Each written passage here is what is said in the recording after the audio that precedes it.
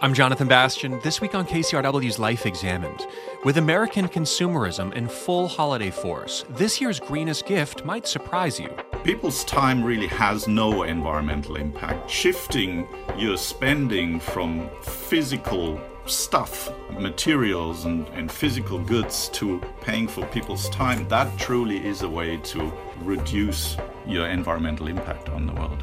And later, from green gifts to charitable giving, how much of your money should you give away? A little bit on a regular basis, I think psychologically is really healthy for everyone, or even giving a bit of time, or even just being generous in the way that you interact with people around you. But as you get into having some form of means, I really think starting to increase that is a healthy thing to do, especially because the research shows that money has a really marginal impact on your own happiness, but it can do a lot more for those who have a lot less. The practice of giving with the planet in peril. That's coming up on Life Examined. The holidays can be a stressful time, and we all know the pressure of shopping for that perfect gift. But as we scour Amazon or make one last dash to the mall, is there another part to this question? Are we simply buying too much stuff, knowing that almost all of it is bad for the planet? The climate crisis has more of us looking for environmentally friendly gifts this holiday season. And I don't mean more bamboo and water containers, rather green gifts that don't contribute to any more waste. Professor Roland Geyer is no Scrooge. He recognizes the importance of giving and the social role it plays to keep and deepen relationships. But he says there are other ways of keeping the holidays magical, and it's time to rethink what we value most. Roland Geyer is a professor of industrial ecology at the University of California, Santa Barbara, and author of the book, The Business of Less, The Role of Companies and Households of a Planet in Peril. Roland Geyer, welcome to Life Examined. Well, thanks for having me on your show, Jonathan. All right, well, as people may be hearing us on KCRW, they could be rushing off to the mall or doing some last-minute Amazon buying. This is kind of that frenzied moment where we get to see the best and the worst of American consumerism in action. What's it like for you watching people in this phase of the year as all we do is buy and consume, and you're somebody who understands the implications of all of this? What's this season like for you? Well, I want to make very clear that I'm on both sides of that. I'm an observer, but I'm also observing myself because I'll probably be out there rushing around trying to get last-minute gifts for my family and my friends. And we're not on a sustainable track. There are multiple environmental crises that are brewing, biodiversity loss, climate change, increasing environmental pollution, and at the same time, this is the time to buy gifts for your loved ones. So it's a challenge for everyone, including myself, to reconcile that. Well, talk about how you've been writing about this on a much larger level with your new book, this idea of consuming less. Begin to tell us just some of the ideas you have about the role of consumerism, the economy, and where this is all taking us. Right. So in a way, the book is really a summary of everything I've learned about environmental sustainability and the role of industry and the role of consumers or households in creating this unsustainable amount of environmental impact and to try and find a way out of it. And I think one of the key insights I had is that even the professionals, my colleagues and myself for a long time, I think for too long we tried to kind of design our way out of these environmental crises. And the idea was all we would have to do is find that magic green material and that magic no impact energy source and just design environmental impact out of our goods and services, and then all would be well. And so I've come to the conclusion that we need to shift the conversation from how we produce and consume and what we produce and consume to how much. Because I think, even the greenest energy sources don't are not without environmental impact. And with materials, it's even more difficult. It's even harder. I would go as far as saying there is no such thing as a green material. Every material has significant environmental impacts. So that's why less rather than something else different plays such a big role in my book. Which is interesting because the way that so many products are sold and marketed to us are as green or as biodynamic or as lower impact on the earth. So do you find some of those terms to just be a bit misleading?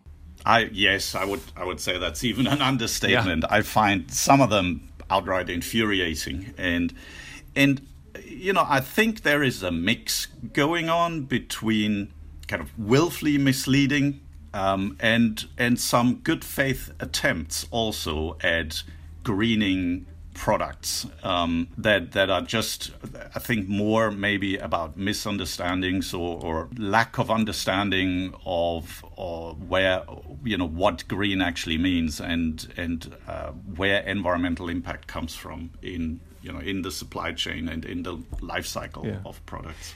Are there any examples that come to mind of something that's marketed as green that kind of makes you laugh? Well, I guess the most ridiculous term that I always tell my students is basically meaningless, is when something called recyclable, like it, you can recycle it. And I just always tell my students, well, it's a question of money, right? If you give me $1 million, I don't know, I don't care what your product is, I'll recycle it. Uh-huh. It's just, the question is, well, would it actually be recycled if it ends up in a blue bin? So recyclable is one of those, I would say, close to meaningless terms. Recycled content is slightly different, but it kind of really depends. There's a big distinction between pre-consumer and post-consumer recycled content, and that's not always clearly labeled. And this is important because pre-consumer scrap material routinely gets recycled anyway. So it's you don't get brownie points for recycling pre-consumer scrap. It's just what companies do anyway. If you really care and you want to make sure that you have recycled content that really is meaningful, then one needs to look for the amount of post-consumer recycled content in that product or in that packaging. Which is more design. That would be the better choice if you're looking to really make a smart decision. Yes, it would. That would have made a difference because it is material that is harder to recycle and is not routinely recycled. So by seeking out, and it in almost all cases, recycling material does have lower environmental impacts than making virgin materials from virgin resources. So not always, but almost always. So that is a good thing. But then, yes, it's that post-consumer material waste that is the problem. So by making sure that gets recycled and really ends up in a product again, that makes a real difference. I know one of the things you are a huge proponent of in this book is moving away from buying things to buying like services or experiences. Can you talk about that a bit? Yeah, would love to. So, once I convinced myself, and I'm trying to convince others in my book, that I even wrote an article once saying there is no such thing as a green product. All products, physical products, have environmental impacts. And with materials even worse, then of course the question is now what? So if I can't just design or buy my way out of sort of environmental impact for living, what can I do? And that's when I had this thought that really there is one thing that does have no environmental impact, and that is time. That is people's time and people's skills. So in the book I call it labor, but I mean it very broadly. So I would call myself a knowledge laborer, right? People's time really has no environmental impact. So shifting your spending from physical stuff, materials and physical goods to paying for people's time, that truly is a way to reduce your environmental impact on the world. And at the same time, like create social benefits, not just environmental benefits. I'm thinking of examples of this. I mean, perhaps getting a massage or a music lesson or something like that, I guess, right? Yes, that's sort of, now that it's the time for gifts, and, gifts are important. That's exactly sort of things I'm thinking about. Music lessons, dance lessons, massages, concert tickets, an invitation to dinner, a guided hike or a climb or kayak trip, and even other things that may be sort of less obvious, but it's basically also about spending your money on people's time is, say, the repair of a favorite piece of clothing of your loved one, or repair of other item. So I'm a bit of a shoe person. I love nice shoes for some reason or the other, and of course, nothing lasts forever. So my favorite pair of English handmade shoes, the left one had a hole in it, and I didn't know where to get it repaired, and I kind of gave up on it. And then my wife, that was a Christmas present to her, she found a way to have them resold, and then packaged them really nicely, put them under the Christmas tree, and that was definitely one of my favorite Christmas presents that year. Yeah, that's wonderful.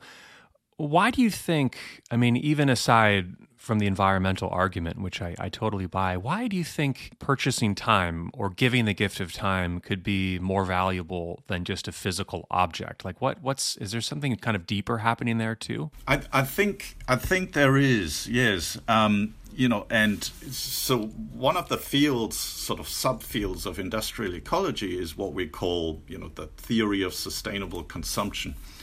And typically, sustainable consumption is in a simplified way. It sort of pits, consumption as well-being versus sort of consumption or consumer culture as a social pathology. So the one theory kind of being that, we just like stuff and it makes us feel good, so more is better. And then the other idea being that, no, we're actually over-consuming, and it's not just bad for the planet, but it's actually also bad for our mental health, so less is better. And then there is what I find really interesting and fascinating is a third perspective that basically says, it's complicated. And what it points out is that material goods have a symbolic role, not just a functional role. And, material goods say something about who we are and what our position is in society, what our relationships are with others. And I think that symbolic role becomes really obvious when it comes to gifts. And so I think giving the gift of time might be a way to kind of decouple, the material thing from that symbolic role of giving, and I think it could. I see it as a sort of way to really fulfill that symbolic role of really showing the appreciation to someone that you have, or the love that you have for someone, without having to buy something that they probably don't even want or need. Yeah, no, I love that idea. And then there's a part of me that thinks how hard this can also be to sell when, we grow up with almost this mythology of gift giving and children's books with Christmas trees covered with presents all around them. And it's so baked into the images of our culture, and that this is going to be a big but important push that's going to take quite a bit of effort, don't you think?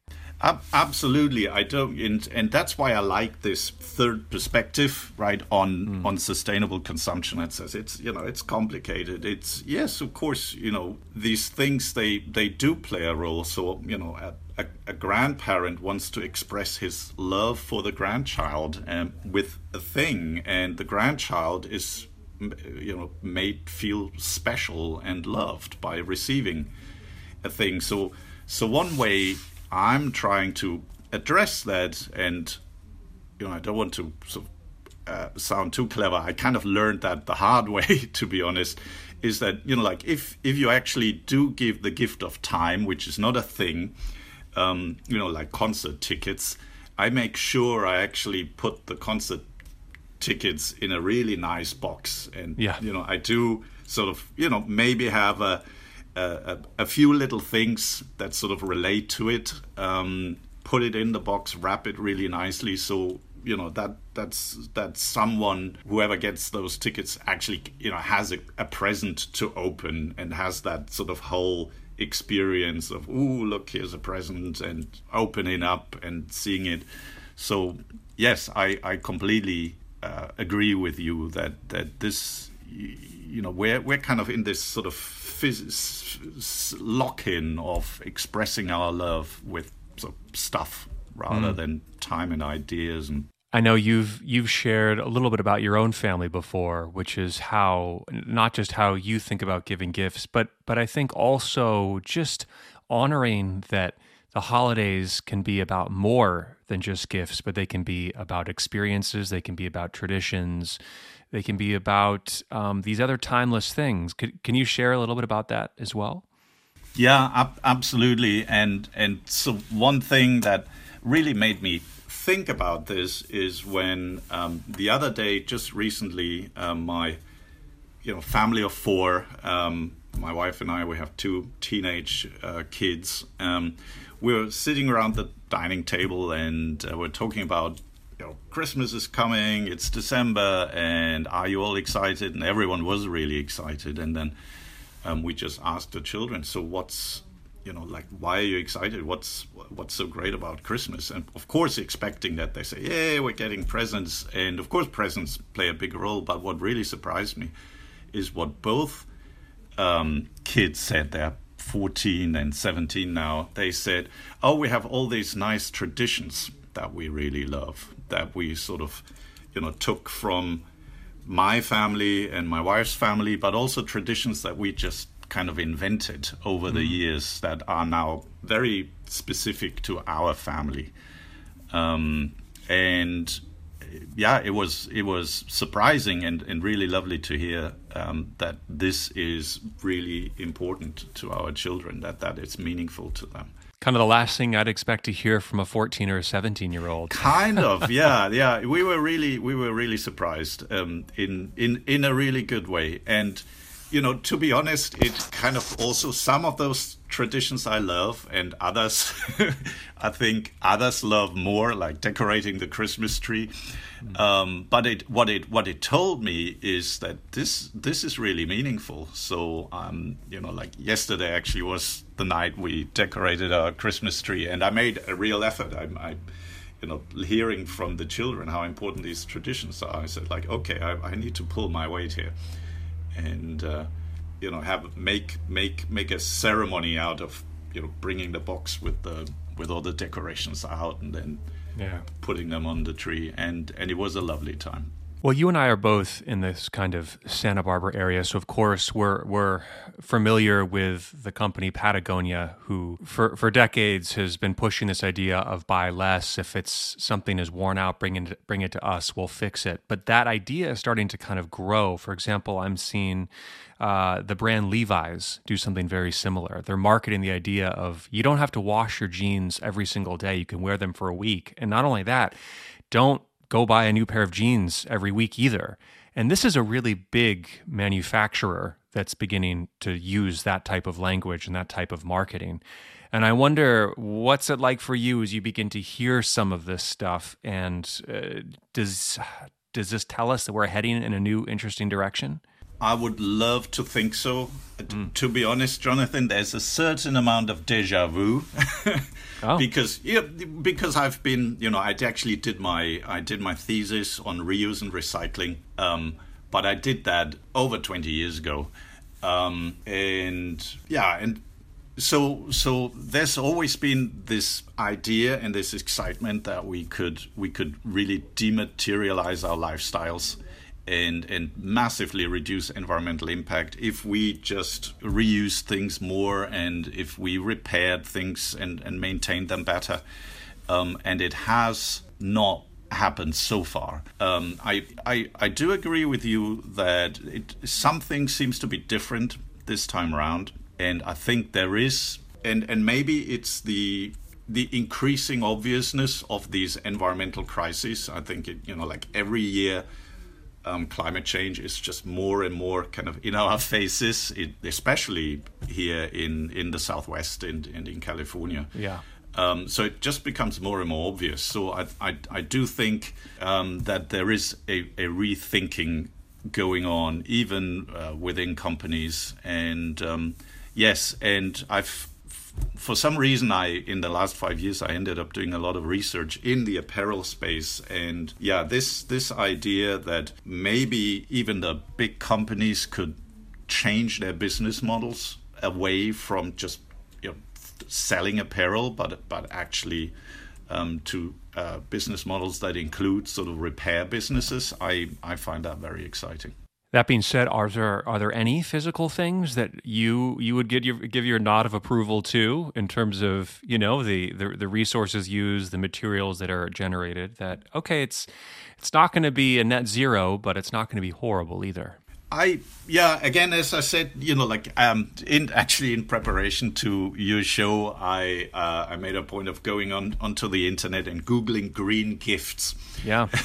and sort of looked at the selection, and a lot of bamboo and natural, the word natural comes up a lot. But I would say that the vast majority of what I see, I would not label green. So in a way, I would say, if it's a physical gift, then I think you should just make sure it's well made, and even more importantly, that the recipient really is going to use it. That idea of well made is important, something that's not going to be thrown out in 6 months. Exactly, something that really lasts and that also is really going to be used, rather than something where, like the symbolic nature is comes across. Thank you so much for this, but you're never going to use it because it's just not your thing. Yeah. And a reusable, like a lot of those green, in inverted commas, gifts that I saw on the internet, they are like reusable things, reusable coffee mugs, reusable water bottles, and so on. But of course, a reusable coffee mug, however well made, is not green if it's the 15th coffee mug in your cupboard. Right. And even my household has a worrying amount of reusable coffee mugs at this point. I think past the point of being green. Yeah. Well, Roland, any final thoughts that you've had kind of heading into this season and reflections around you about what you're seeing and feeling in this culture? One thing that I thought this year, which is sort of a newer thought, when I thought about the gift of time, I usually think of other people's time, right? Like as we talked about, a dance lesson or a guided kayak trip or tickets to a concert. But I'm actually this year I'm thinking more about giving the gift of my time to people, like offering with my wife to babysit for a couple that we know with young kids, so they could actually get away for an overnight trip or something like that, which I know they are desperate to do, but don't know how to have the child looked after. So the gift of my time is something that I've been thinking about a lot lately. I've been speaking with Roland Guyer, professor of industrial ecology at the University of California, Santa Barbara, and the author of The Business of Less. Roland, thank you for the time. We really appreciate it. Oh, it's been a pleasure, Jonathan. Thanks for having me. Still to come, from spending your money on things to giving it away for charity. Why it's important psychologically and morally to share your wealth. That's ahead on Life Examined.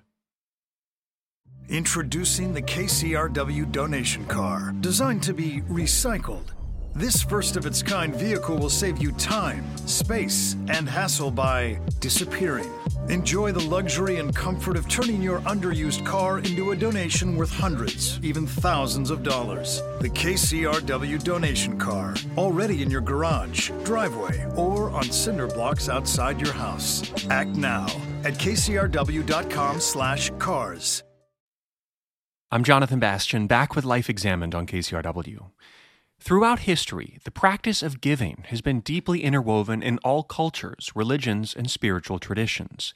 Giving brings people together, and it changes the world to be kinder and more equitable. So when it comes to living a good life, is it important to set aside a portion of our time and money to those less fortunate or unspoken for? When we give, do we do it to feel better about ourselves or to make a difference in the world? And just how much of our money and time should we give away? To shine some light on these and some of the moral and ethical questions behind intentional giving, we're joined by Luke Freeman. He's the executive director of Giving What We Can, a community of effective givers. Luke Freeman, it's a pleasure to welcome you to Life Examined. Nice to have you here. Very happy to be here. Thanks for having me. Giving, I feel like, is such a complicated topic. There's so many ideas on it, lots of different theories. But if we just think about this very abstractly for a moment, what do you think is the psychology behind charitable giving? What are some of the ideas behind this? Yeah, there's kind of two major perspectives. There's from the giver and the recipients. But generally speaking, the research in psychology is incredibly positive for giving for everyone involved. Even just on the small kind of day-to-day things, you'll probably notice if you shout someone a coffee and then the next time someone else shouts you a coffee, only one of you has paid for something, you feel a lot better about it than paying for two coffees for yourself. But between the two of you, you've had kind of a total sum positive experiences is much higher. So just the act of giving itself is great for the giver and for the receiver, let alone the good things that can be done with money if you're really intentional about it as well. Right. And talk about this idea of altruism. Maybe I'm just kind of a depressed person that questions everybody's motivations, but how does that factor in here? I mean, do we give really for another person or for ourselves? What do we know about that? Yeah, so look, there is many different theories around this. Some people might say that altruism is a selfish act because it makes the giver feel good as well. But It really does depend with the frame for which you're giving. Some people give just to feel good. And look, that's good. It can improve your life. But many people give with the intention of helping others. And in fact, in our community, Giving What We Can, that is the most important part about giving is the fact that you're helping others and that to try and help others as much as you can when you give. So not to give just to feel good, but to give because you really want to see the world be better for someone in a significant way. Yeah, it does strike me how, if we look at all the major religious or spiritual traditions too, that there was some aspect of giving, wasn't there? Yeah. Something I find quite interesting with world religions and cultures, things that pop up again and again generally have some really important roles that they're playing. And giving has many roles. It's pro-social. It changes the world to be more equitable, which is in many ways very, very good, creates more social cohesion. And yeah, it is a tool of which we can use to change the world in the way that we want to see it. And it doesn't need to have a market for it. It doesn't need to have someone administering it and telling you to do it. It's just something you can do on your own accord. You can say, this is a world that I want to see, and I'm going to start doing what I can. And there are organizations set up to do exactly that. So why do we often get in so much trouble giving, or why are there so many stories about giving gone wrong? Whether it's the recipients of it didn't feel like it was the right thing, or the money got squandered, or the idea was wrong, or what? This is just something we hear about over and over. So one of the things that makes charities so great that they're set up purely for social good also can be one of the underlying problems is that you don't have the same feedback mechanisms as you do, say, with the private sector. If you're buying a coffee and it costs $5,000 instead of $5, you'd know. You were both buying and receiving that thing. Whereas if something costs $5,000 more for the donor, but they don't know because I just want to give X amount of money, and they're not thinking about what happens at the other end. But the recipients just get the good or service or whatever it is at the end of the day. Neither of those parties are really necessarily upset, but there was this huge opportunity cost of like good that wasn't done were the charity much more effective. There are, of course, some ones that are intentionally set up to do harm. You hear about scams in all sorts of industries, businesses and charities and things like that. But the charitable sector, by and large, is actually incredibly highly regulated to prevent things like straight up scams, but it doesn't have the same mechanisms for effectiveness that we see in things like the marketplace, or even that we see in governments where you have people voting on their own interests. They see what the government budget is and they see what it's being spent on, and they really care about that because it comes back to them. Whereas when the donor and the beneficiary are separated and you don't have organizations set up to look into things like effectiveness, you just have a system which is quite likely to not prioritize effectiveness. Right. Well, that's, I think, one of always the big questions is it's as if the industry itself of giving is so big that it has to support itself. The middle players have to support themselves. The administrative overhead gets so big. And that's something I know I even see in foundations around where I live. And it makes me wonder, like, why are there 30 people working there? What would you say about that? Yeah, look, administrative costs and things like advertising and all that, they can really add up and be a big part of what makes a charity not so effective. But it actually turns out at the end of the day, the biggest differences in impact come from the types of things that charities are doing and the types of populations that they're trying to help. At one extreme, you could have a charity that's set up to give massages to millionaires. It's improving their lives, but it doesn't do a lot of good. Where in the world, relative to something which is helping those who need it the most and providing it really effectively. Like a lot of this is now covered by foundations and governments. But for example, when a lot of vaccines weren't available and were only available in many places in the world through charitable organizations. And organizations like Rotary actually did a lot of good work in this space many years back. It's an incredible amount of life and that was saved due to people just being generous. And that's very different compared to helping a private school kid go to, get a further ahead in life, which you do see, the types of things that people charities are set up to do can be very different. And also, then you add on top of that their attitude towards what the kind of custodianship of money can be very different. And sometimes those things correlate. Is there one sector of giving, say it's poverty, healthcare, something like that you have found has actually been quite successful, that's really been well executed, where the dollars have gone to achieve really good work? Yeah. So there's a few things that we notice that are particularly kind of high impact. So international development, global health, things like that go to help some of the world's poorest with things that are known to reliably get them out of poverty. Things like preventing preventable diseases or improving economic conditions. That has this kind of incredible cumulative return, and there are some organizations that do it particularly well. One of our charity evaluators we often recommend is GiveWell, and they do lots of really thorough research. There's also a lot of other stuff in this space which I often look towards, and things that are kind of cutting edge, like charity entrepreneurship is another program I often recommend that is trying to start charities doing new interventions. So one recently that I was looking at does lead regulation advocacy, because apparently many countries in the world have things like lead paint or use lead as colouring in spices and things like that. There's no regulation against it, and so people just ingesting lead, and we know how terrible that can be. So there is a lot of really just high impact stuff in that area.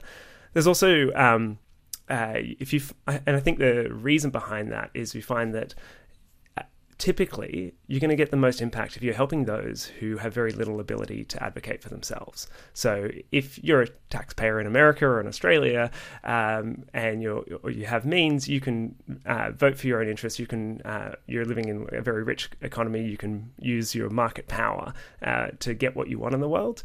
Whereas if someone in a country like the Congo, they don't have the ability to influence US policy to help them. They've already been kind of disenfranchised due to things like colonialism and certain conditions things like pollution from countries outside them. So they have very little ability to advocate, and that does change over time through some international cooperation, but they're just very likely to be left out.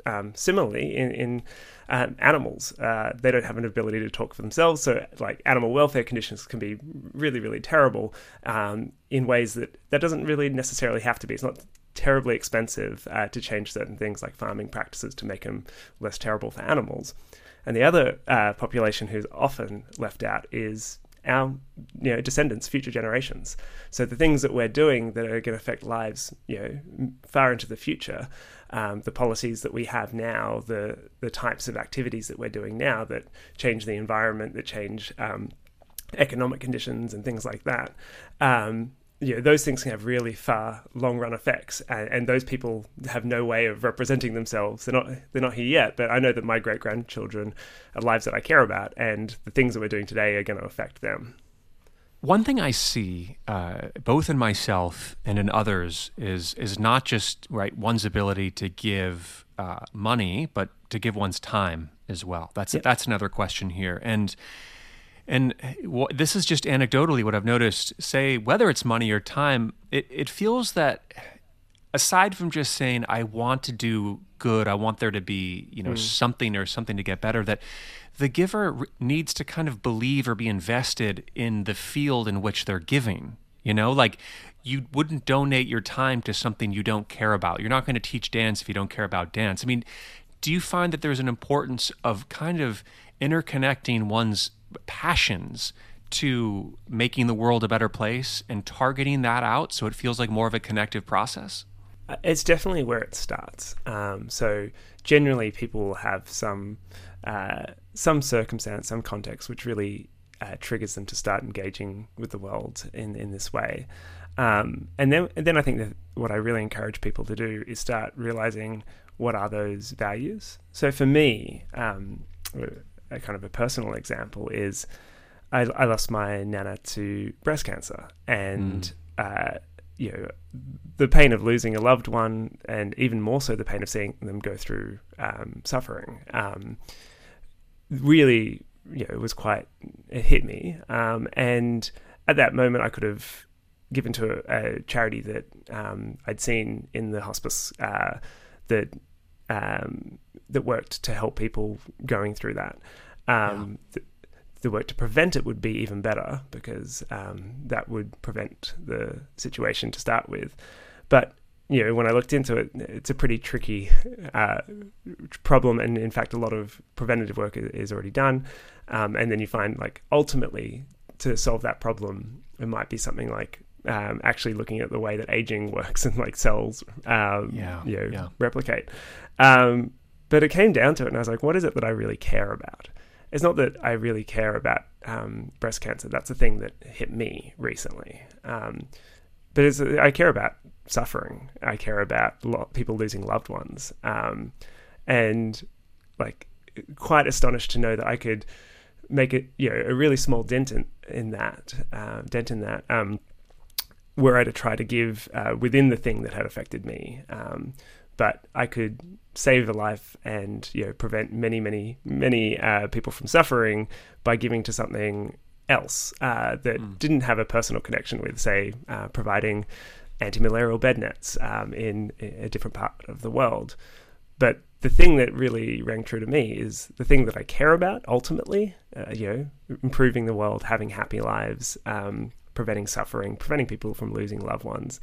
That's what really stuck with me was, and when you kind of take it to that next level of getting to the core value, that really opens up a lot of opportunities to do just so much more good.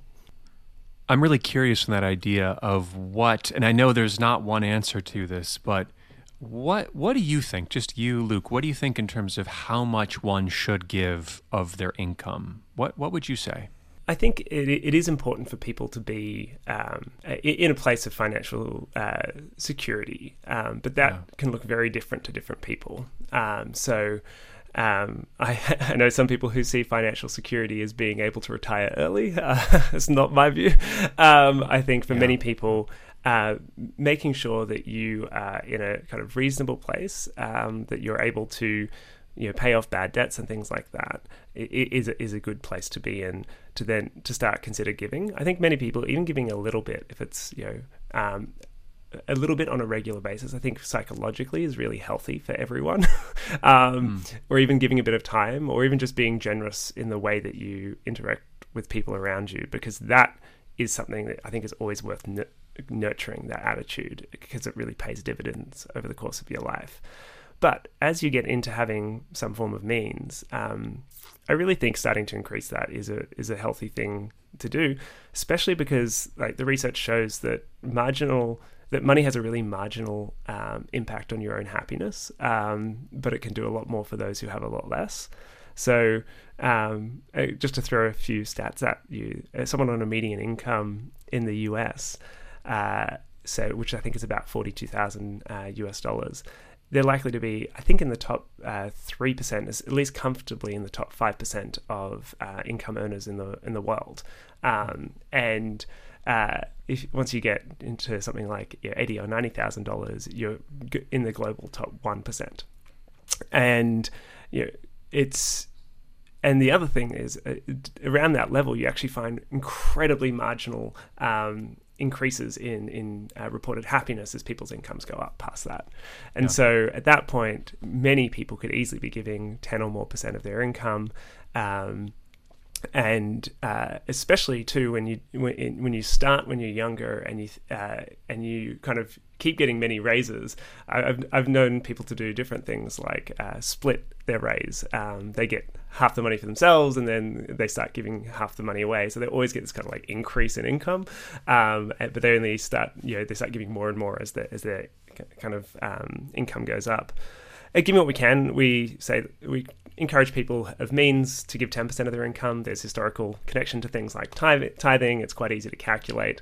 But at the end of the day, we encourage people just to give, and to give effectively, because that's where you get the biggest bang for your buck.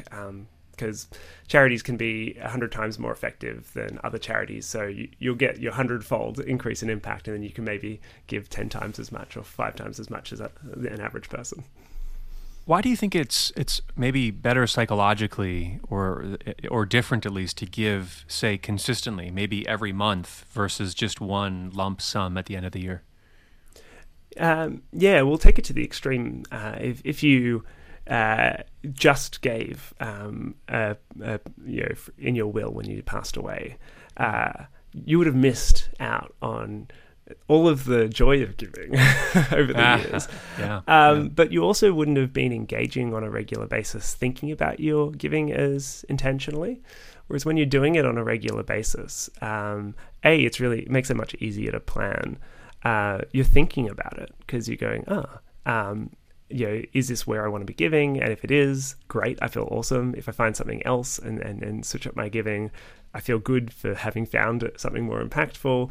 And then by the time you get later in life and you say you have still built up wealth, which many people do, and you decide you want to give it at the end of life, or as you start to give more as you get older, then you're going to be doing it in a much more informed way, and you've had that joy of giving the whole way along. And you've kind of changed your identity. You're someone who gives. Yeah, that's really interesting. I'm kind of fascinated by this, the way you're talking about it, as it's an intention. It's almost a ritual. It's almost a muscle memory. It's more of who you are versus this kind of occasional like flourish in which you give, I suppose. And it also can be incredibly liberating, because the world is full of a lot of problems. There's full of a lot of amazing things in the world, but there are a lot of problems, and you see them all the time. And it can be exhausting seeing things like the news and social media, and feeling like there's nothing you can do except for maybe occasionally vote or change up your buying habits a bit. But it feels really big sometimes. But knowing that there are things you can do, there are organizations doing real solid good in the world that are pointing in the direction of the world that you want to see, that is really empowering. Like you're an active participant in creating the world that you want to see.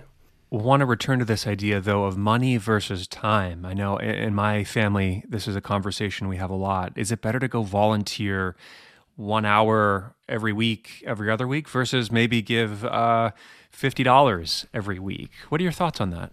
They're both good, and there's going to be contexts where one makes so much more sense than the other. So if, for example, you are really, really close to something. So, for example, for me, I have a public school around the corner from my house where I can volunteer to teach ethics classes once a week during term. So it's really easy for me to do.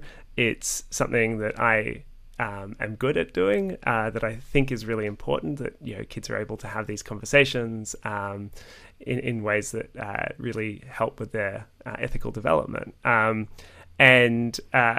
It's something I can do during my lunch hour. So it's really no cost to me. And in fact, it's a very enjoyable way of spending my lunch.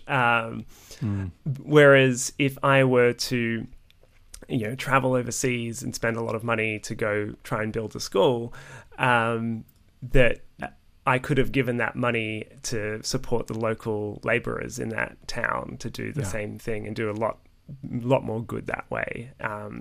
But, it could also be the case that experience then inspires you to give more over the course of your life. But the labor itself wouldn't have been nearly as helpful as the money in the first place. Only if it then kind of inspires the money later on. So there are kind of different scenarios.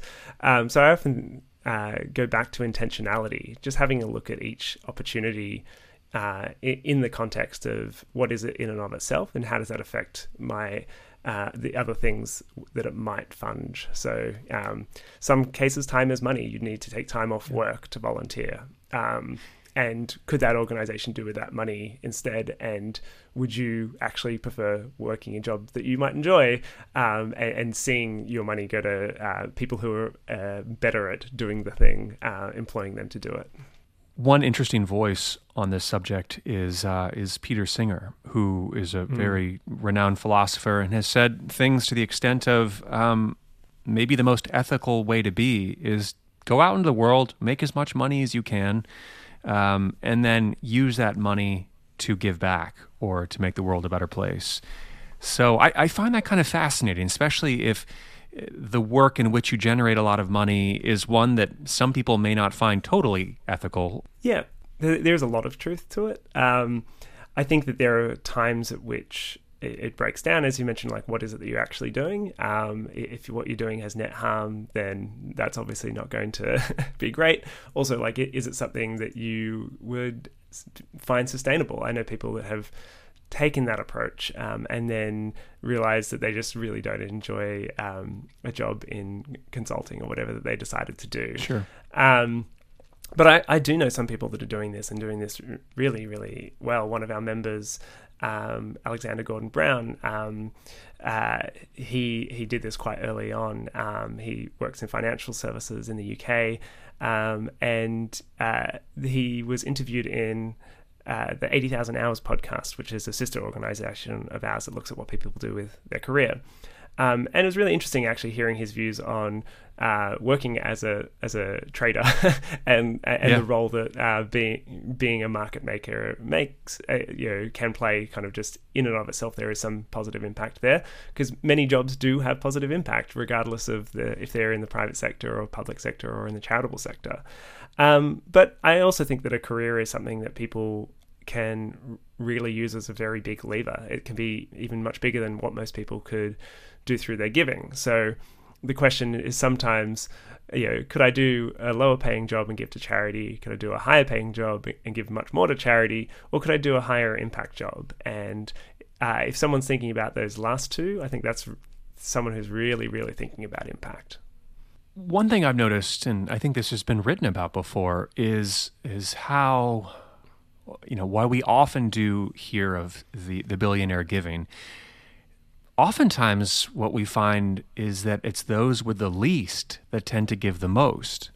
Yeah. And it's always just, that baffles me so much. When there's disasters, it's the poor that are stepping up to give what they can. Why is that? Do you have any sense of it?